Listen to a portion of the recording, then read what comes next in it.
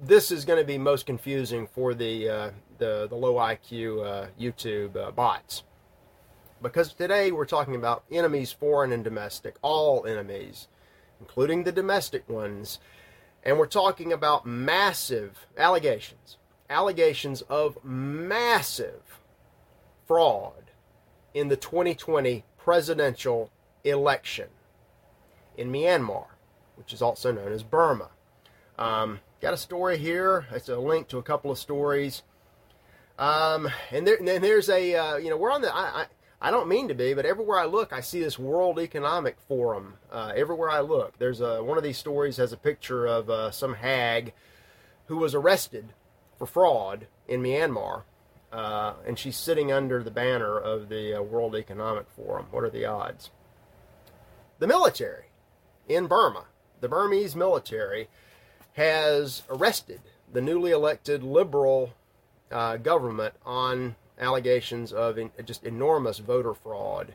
And they have gone as far as to military leaders who claim the vote was fraudulent have now declared a year-long state of emergency, transferred all power to Senior General Min Aung Hlaing, to the general, appointed Vice President.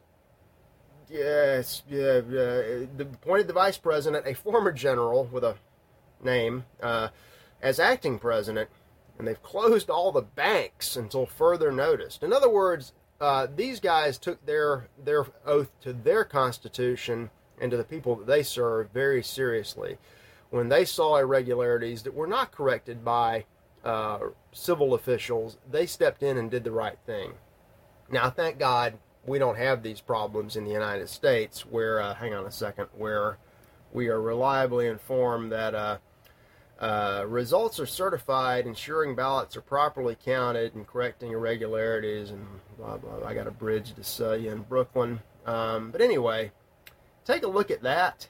And it is nice that in certain countries you do have national leaders, even in the military, that are willing to do what they have to do to enforce the rule of law. It's amazing.